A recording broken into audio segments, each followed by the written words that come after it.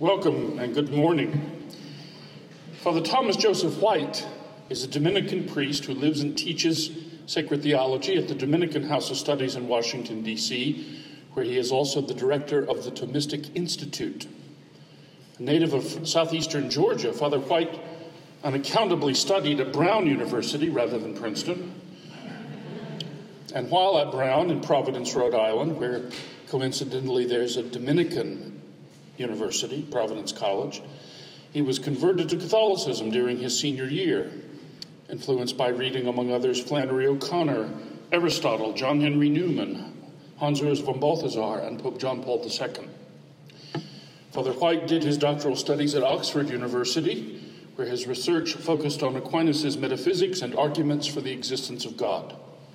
He's the author of numerous scholarly articles and books, including the recently published book, The Light of Christ, An Introduction to Catholicism, which is already being acclaimed a spiritual classic. And, as it happens, you can purchase some of those books this morning on the table at the back of the room, and Father will gladly inscribe them for you after the last conference at this table. In addition to his scholarly endeavors, Father plays the banjo and the dulcimer in a band of Dominican friars, which is called the Hillbilly Thomists. And in 3 days, their new album will be available on iTunes. Think of it as stained glass bluegrass. It is my pleasure to welcome to St. Mary's our Master of Recollection on this wintry Advent morn, Father Thomas Joseph White.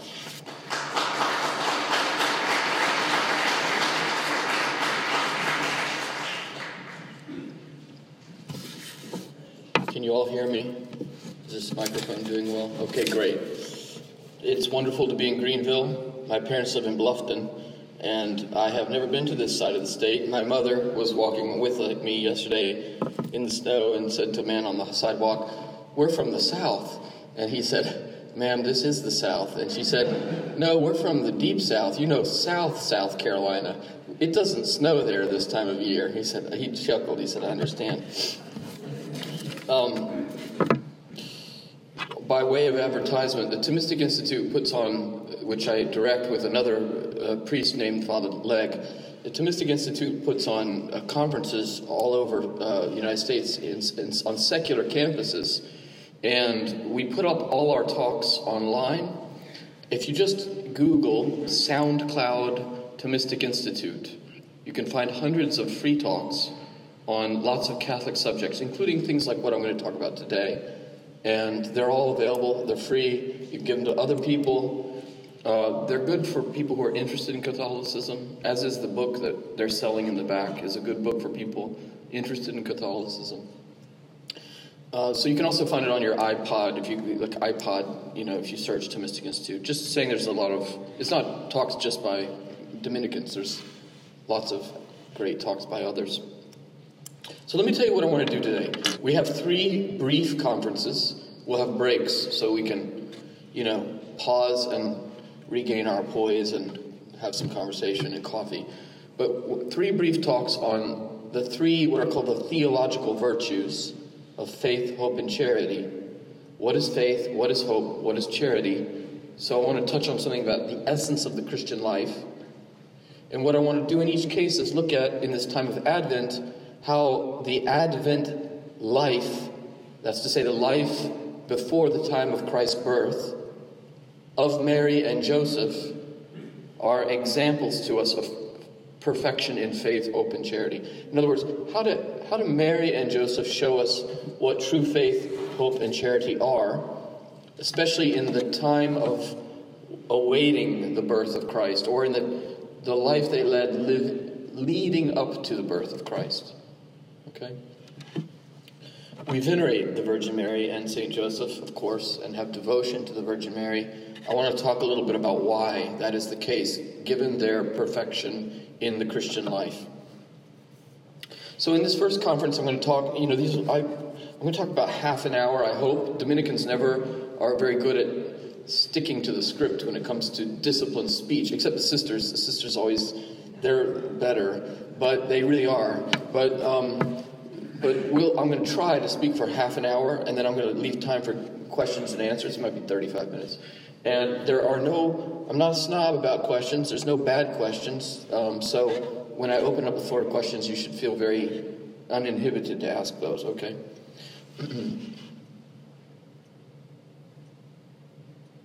Let me talk about the mystery of faith.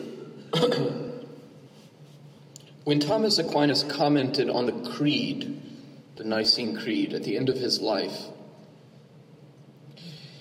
he talked about the effects of faith, and I've given you handouts for each of these talks. So in the first quote you have, he's talking about the nature and effects of faith.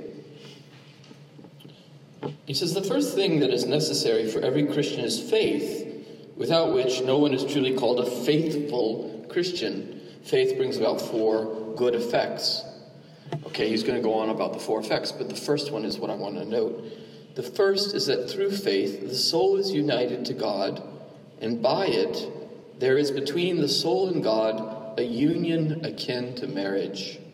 I will espouse you in faith, says the prophet Hosea to the people of Israel. This is an incredibly deep idea. That what supernatural faith, the faith that is given to us by our baptism, by the Holy Spirit, what supernatural faith gives us is a capacity, a possibility to be united to God in a way that is like unto a marriage between the soul and God. Of course, he's not speaking psychologically, like I feel like I'm married to God. That's not what he means. It's something deeper, where in the mind and in the heart, we can grow in an awareness of intimate union with God in knowledge and love. I know who God is. I love God. God knows me. God loves me. And I am united to God by faith. Now, faith, we call it a supernatural virtue. What does that mean? Well, virtue is easier. Virtue is like a capacity, a stable capacity to do something good. Like if you have the virtue of being a good violin player. That's an artistic virtue, an artistic capacity. You can just pull out the violin and start playing. If you can do that, most of us cannot. We look on with admiration. But then there's other virtues, like the virtue of courage. You face a difficult situation, you stand fast, you show patience, you persevere, you get through it with, some tolerance, and arrive at the good. Right? So to have stable dispositions to do the good, supernatural virtues are virtues above the cast. Super in Greek just means above. So a virtue given to us from beyond or above our nature, like the capacity to believe in Christ. To believe in Christ is not possible for our human nature, unaided by grace. It's not something like learning math or being able to reason well, taking a class in logic, or learning something about philosophy. I mean, it's a gift to know God and to know Christ by grace. But once you receive the gift, you can stably believe in Christ. We can make stable acts of faith in Christ. We can walk into the church, genuflect in front of the tabernacle, and say, I believe you're present in the Eucharist, by judgment of faith. We have the stable capacity. Why do we have that? It was given to us in baptism. It may be a little sleepy in us. We need to get it going, moving. Virtues can grow. You can become a better violin player, a better mathematician, and, in fact, a better believer. You can grow by living the faith. Now, Aquinas says, where is faith given to us in the human person? If you receive faith, where do you receive it into your human person by grace? Gallbladder. I receive the faith in my gallbladder. Wrong answer. Wrong answer. You can lose your gallbladder and you won't lose your faith. It has happened to some of us.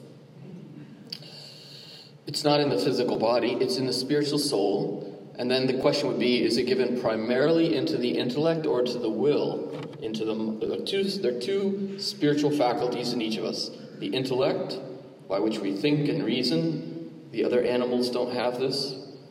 It's a spiritual capacity in us.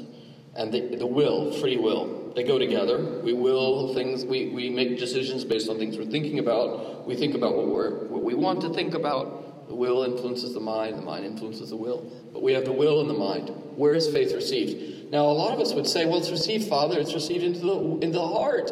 I believe in Jesus in my heart. So in the will. I will to believe. Wrong answer. It's interestingly true in a way, which I'll come back to.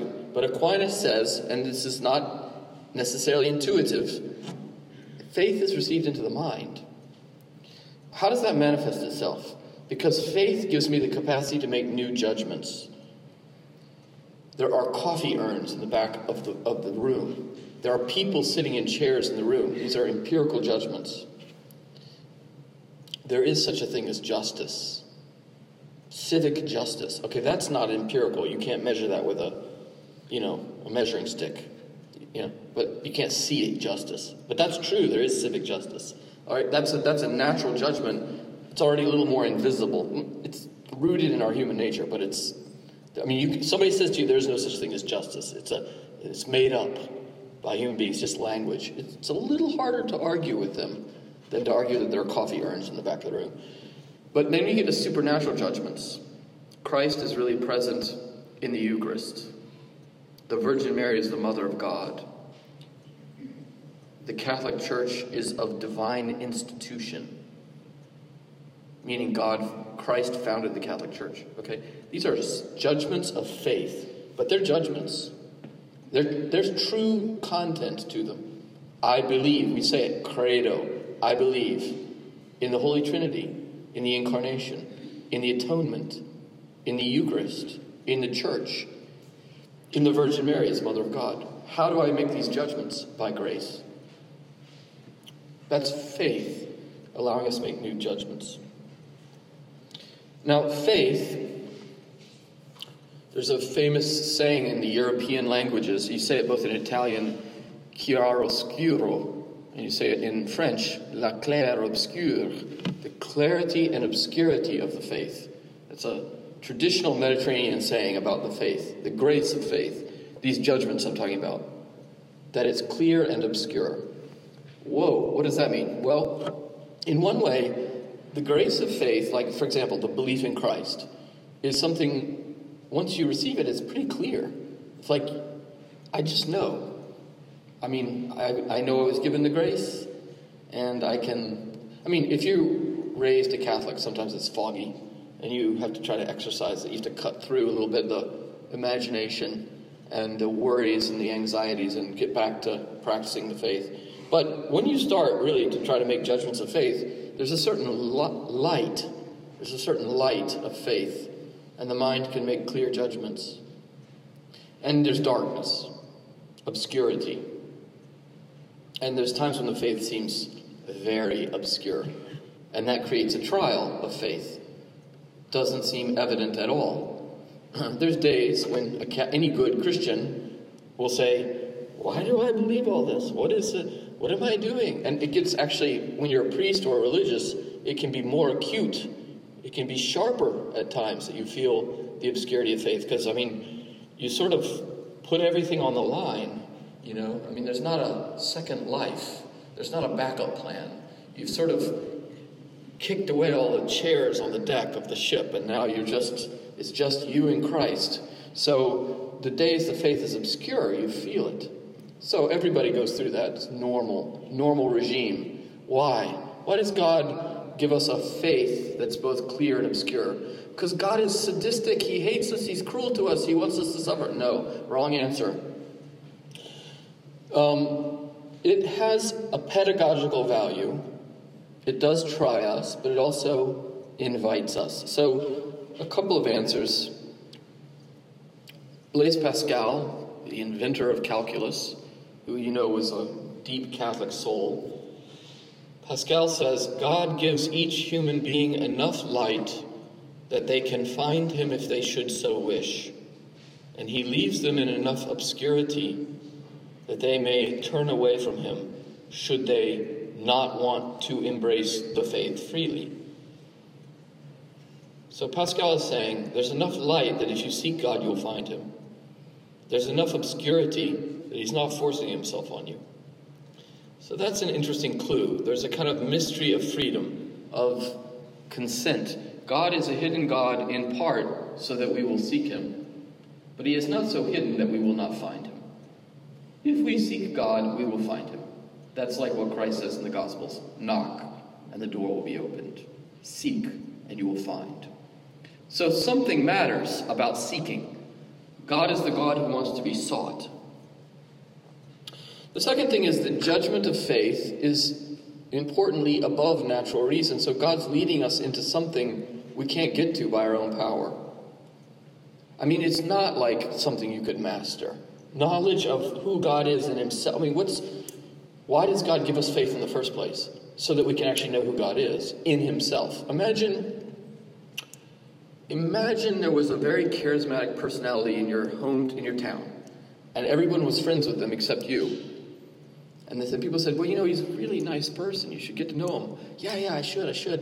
Have you ever met him? No, I've never met him. Have you ever talked to him? No, I've never talked to him. Well, he's really charismatic, nice person. Okay. And then you meet the person, and then you get to know them. And your cynicism is in fact not confirmed, and you think, yeah, he is a nice person. Now you know the person personally. Or if you have a professor who teaches you something, you read their books, and then you meet them, and then you start to learn from them as a living person, directly. Okay, that's the relationship we can have with God. It's one thing to infer that, yeah, God probably exists, because the world exists, and it seems to have a cause, and human beings seem spiritual and not just physical. There's something mystery of the human person that suggests that we're created by God. Okay, but that's not knowing God directly and personally. The mystery of faith is an invitation to know God personally, directly, as if through a conversation or a marriage of the soul. But that means we're going above our natural capacities. It's not like being able to answer calculus problems or acquire natural competence at my work or in human friendships. It's going out into something new, above our nature, super nature, above nature. And faith is carrying the mind up into God. So there's an obscurity because of that. And the final reason is because faith is consented to through the freedom of love. I grow in faith best by loving God more. The more I learn to love God, and in particular, you might say to love Christ in a personal way, the more I gain knowledge of Christ. So it's a very peculiar kind of knowledge. Not all knowledge depends on love. We know plenty of people who are very knowledgeable, not particularly loving. It's like lots of super intellectual people. They're not particularly kind. Sometimes it's the opposite. Like they're competent, and they want you to know it, and they're lording it over you. I am very intellectual. I am very competent. But the mystery of faith is such that you can't really grow in it without growing in love. And so love is like a trust. There's an act of trust in love. When you believe someone else, a friend, a spouse, what they tell you, it's obvious. You believe them in trust and in love. Well, with God, it's similar. You believe God, and in learning to trust God and love God, you grow in light, in understanding. And the faith can become more contemplative. Every Catholic kind of knows this because of the saints.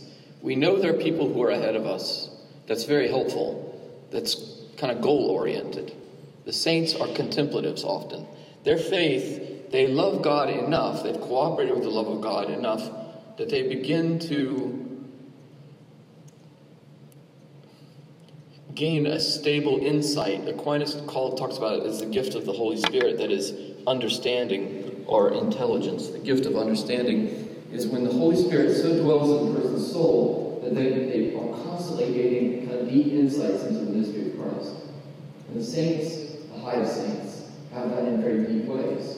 Catherine of Siena is like living in this intimate union with God where she's having radiant contemplative insights into the mystery of Christ, crucified, which she writes about beautifully, excessively, all the time. And one of the reasons we read the saints is to grow in aspiration.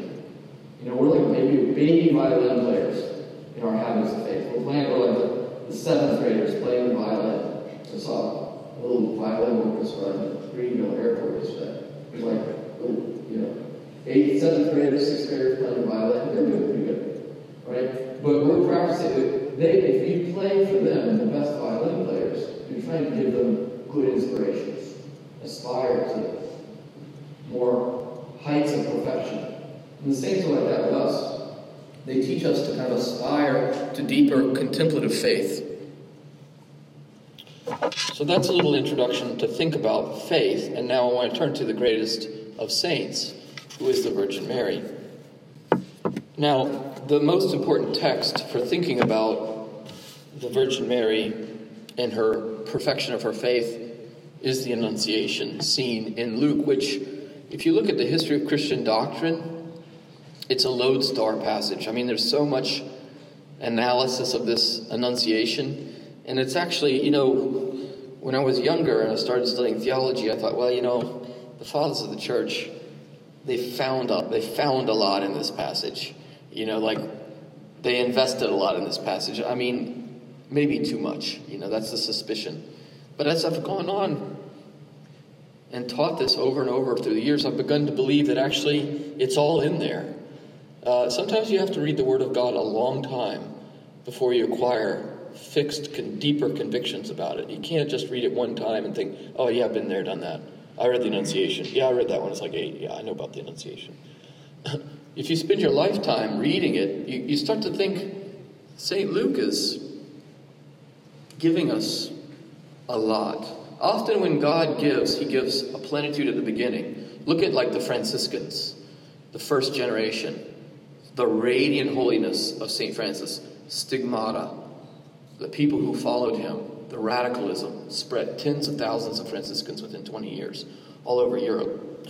God often gives plenitude at the beginning. It's like seeds. He just pours down seeds onto the earth. Fruitfulness. And I think that's what happens in the Annunciation. There's in Luke's depiction of it, there's a wealth of theology, of truth. So to turn to the passage, in the 6th month, the angel Gabriel was sent from God to a city of Galilee named Nazareth to a virgin betrothed to a man whose name was Joseph of the house of David. And the virgin's name was Mary.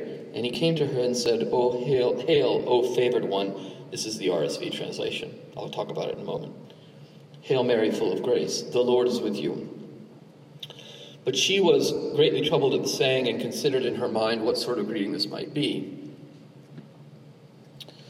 And the angel said to her, "Do not be afraid, Mary, for you have found favor with God. And behold, you will conceive in your womb and bear a son, and you shall call his name Jesus," which means Savior. "He will be great, and he will be called the Son of the Most High, and the Lord God will give him the throne of his father David, and he will reign over the house of Jacob forever, and of his kingdom there will be no end." And Mary said to the angel, "How shall this be, since I have no husband?" But literally, the Greek is, "since I do not know man." And the angel said to her, "The Holy Spirit will come upon you, and the power of the Most High will overshadow you. Therefore, the child to be born will be called Holy, the Son of God. And behold, your kinswoman Elizabeth, in her old age, has conceived a son, and this is the 6th month with her who is called barren. For with God nothing will be impossible." And Mary said, "Behold, I am the handmaid of the Lord. Let it be done to me according to your word." And the angel departed from her. Okay, so I want to begin with the phrase, "Hail, O favored one, the Lord is with you." Actually, the Greek is a past perfect participle, which says, "Hail, Mary, you who have been perfectly graced. You who have been fully graced," meaning it's something has already taken place in her prior to this time in a perfect way.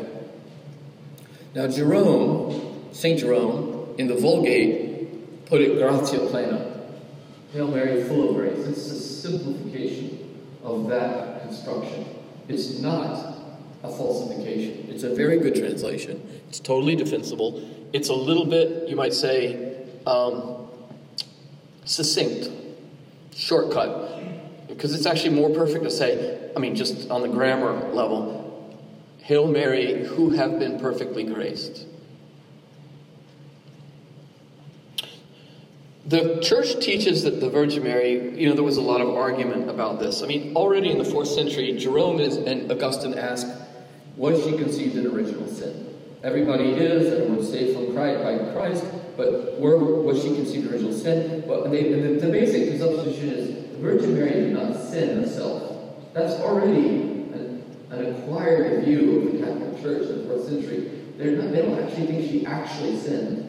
So they have a very high conception of her sanctity in the early church. They simply are wondering if she was conceived in sin and then received grace very early on. And so then some people argued in the womb she was so-called sanated from the effects of original sin. It's like the grace of baptism from early on in her womb. Or some people, even like St. Ambrose, who was also 4th century, argued that she was graced from her first moment of conception. That's why we celebrate, that's one reason we celebrate this feast day on the 7th of December, because he's like the great doctor of the Immaculate Conception. And we have celebrate her Immaculate Conception on the 8th. And there was a debate in the Middle Ages. And eventually, because of the Franciscan school, they strongly emphasized the idea that the fullness of grace was given to her from the first moment of conception, in anticipation of her being the Mother of God, and in anticipation of the merits of the cross of Christ. It's not a medieval idea. It has its seeds from the beginning in the early church's thinking about the Virgin Mary. But ask yourself the question, why would she be full of grace? Why would she have been perfectly graced from the beginning?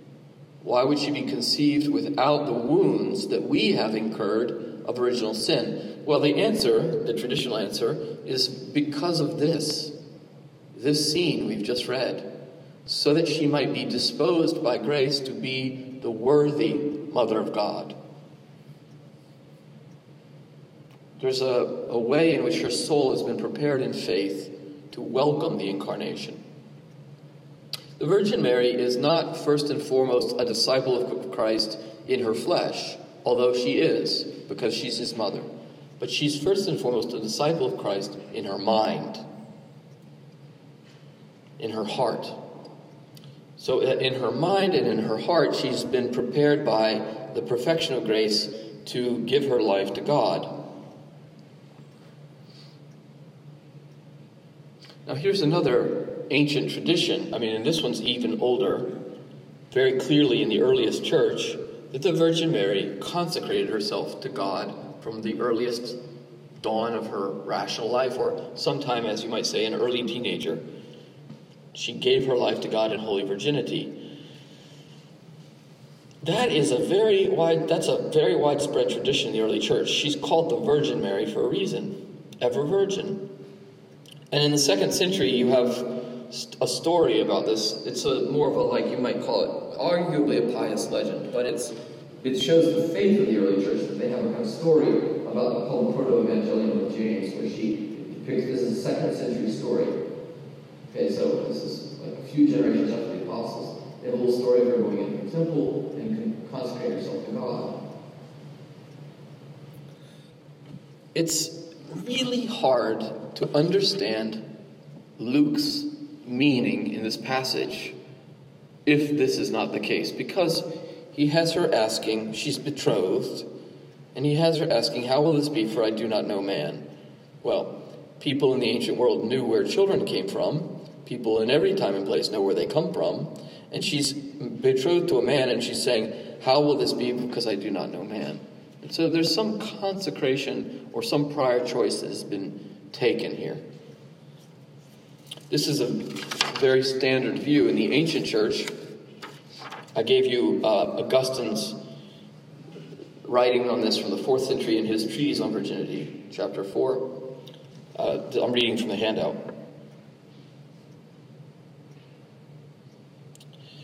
Her virginity also itself was on this account more pleasing and accepted, in that it was not that Christ, being conceived in her, rescued it beforehand from a husband who would violate it. It follows the church. Speaking about marriage almost as Augustine, of course, has a very complicated view of human sexuality, but actually, Augustine wrote a great defense of the good of marriage against the Manichees, who despised it. He was a Manichee before he became a Catholic, and he wrote the most important defense of marriage in the ancient church and its dignity. Himself to preserve it, but before he was conceived, chose it, already dedicated to God, as that from which to be born. The Virgin Mary is like God's chosen place to enter into the world through her consent, in Latin, fiat, let it be done to me according to thy word. Through the Virgin Mary's gift of herself to God in her consecration and then in her consent to the mystery of faith in the incarnation, God came into the world. He chose to become incarnate in, you might say, cooperation with the Virgin Mary. This is shown by the words which Mary spoke to in answer to the angel, announcing to her conception, how, she says, shall this be, since seeing as I know not a man, which assuredly she would not say unless she had before vowed herself unto God as a virgin.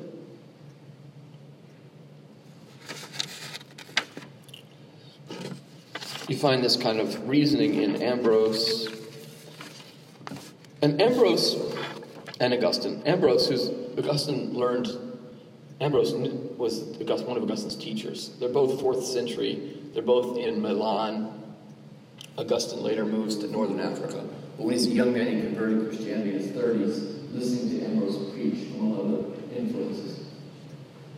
One thing that Ambrose points out is that if you look at this passage in the context of Luke's larger theology, what preceded it? You had Zechariah,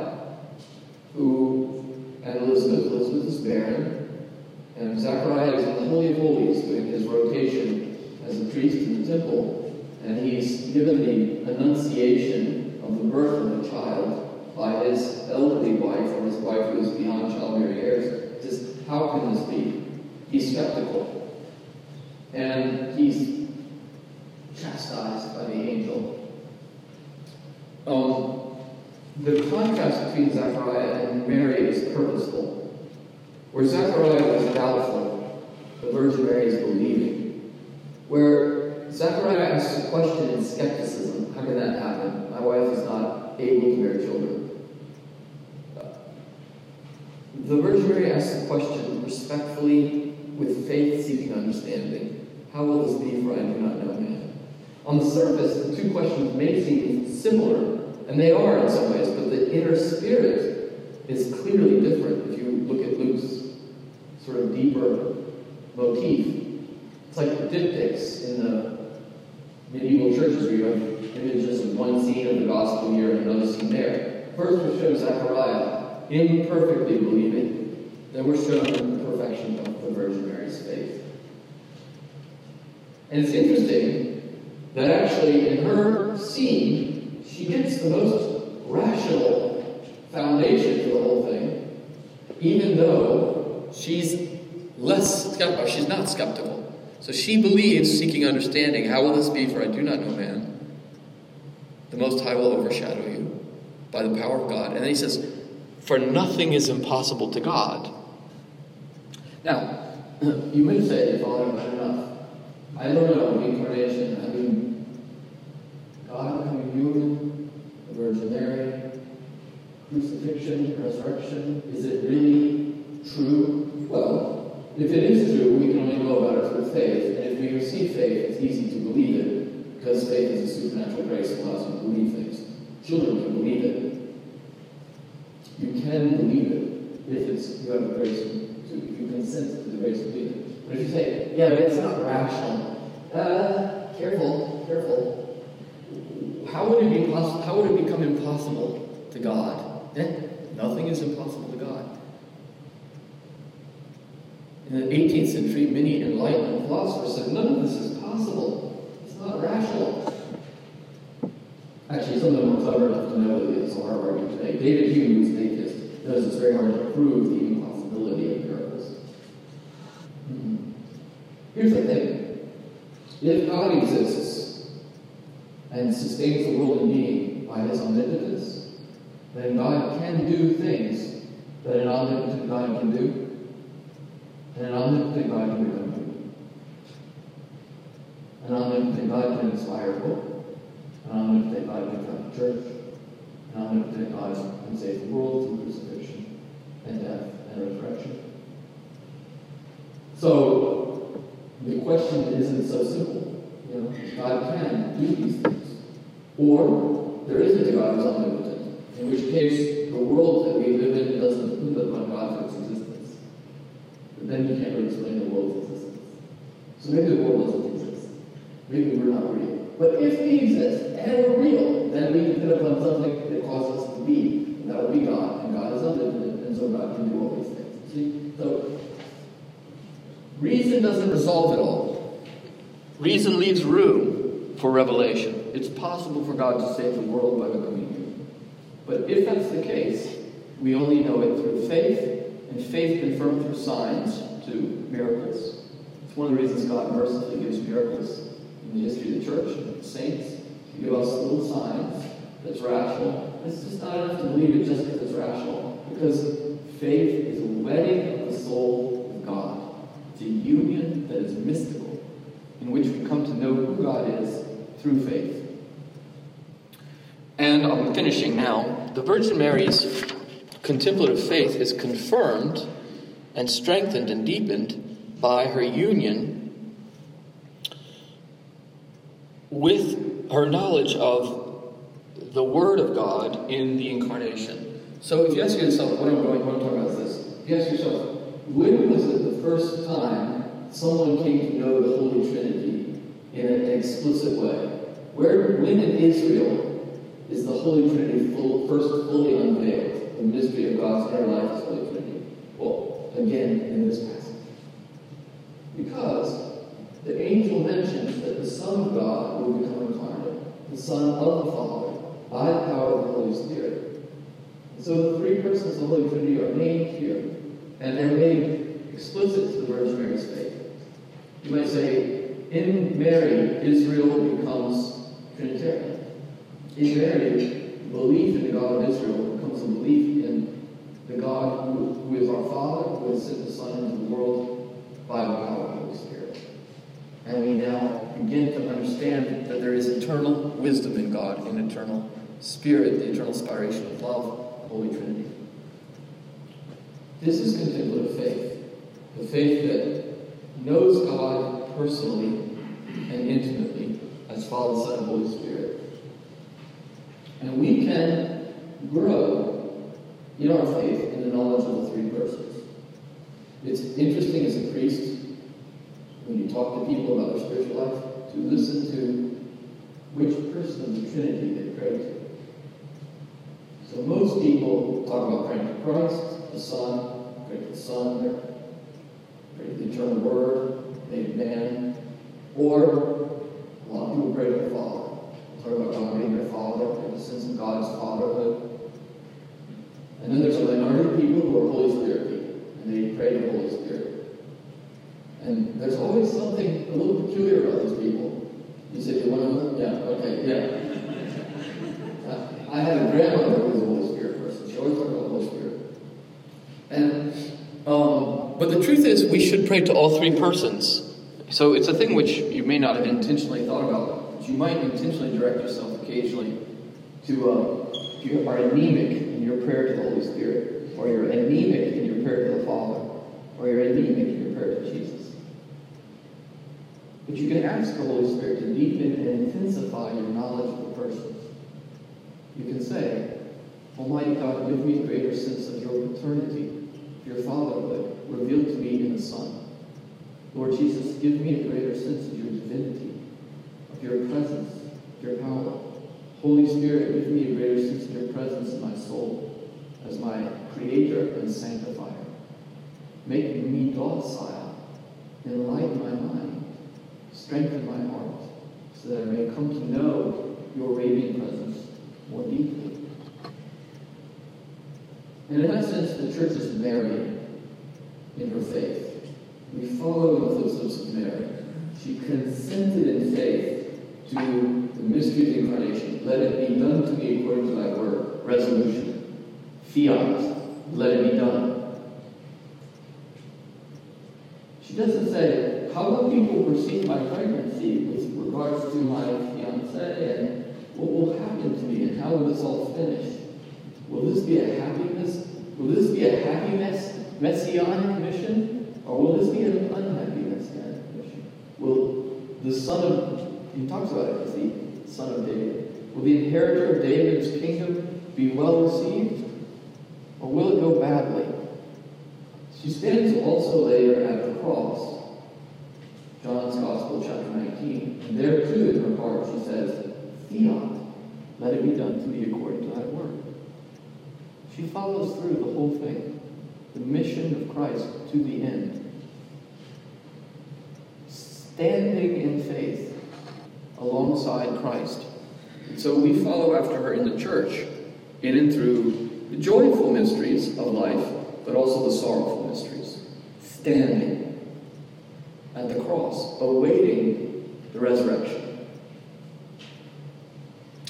In the name of the Father, and the Son, and the Holy Spirit. Let me open the floor for questions, and I'll maybe take 10 minutes or so of questions, and then we'll take a break.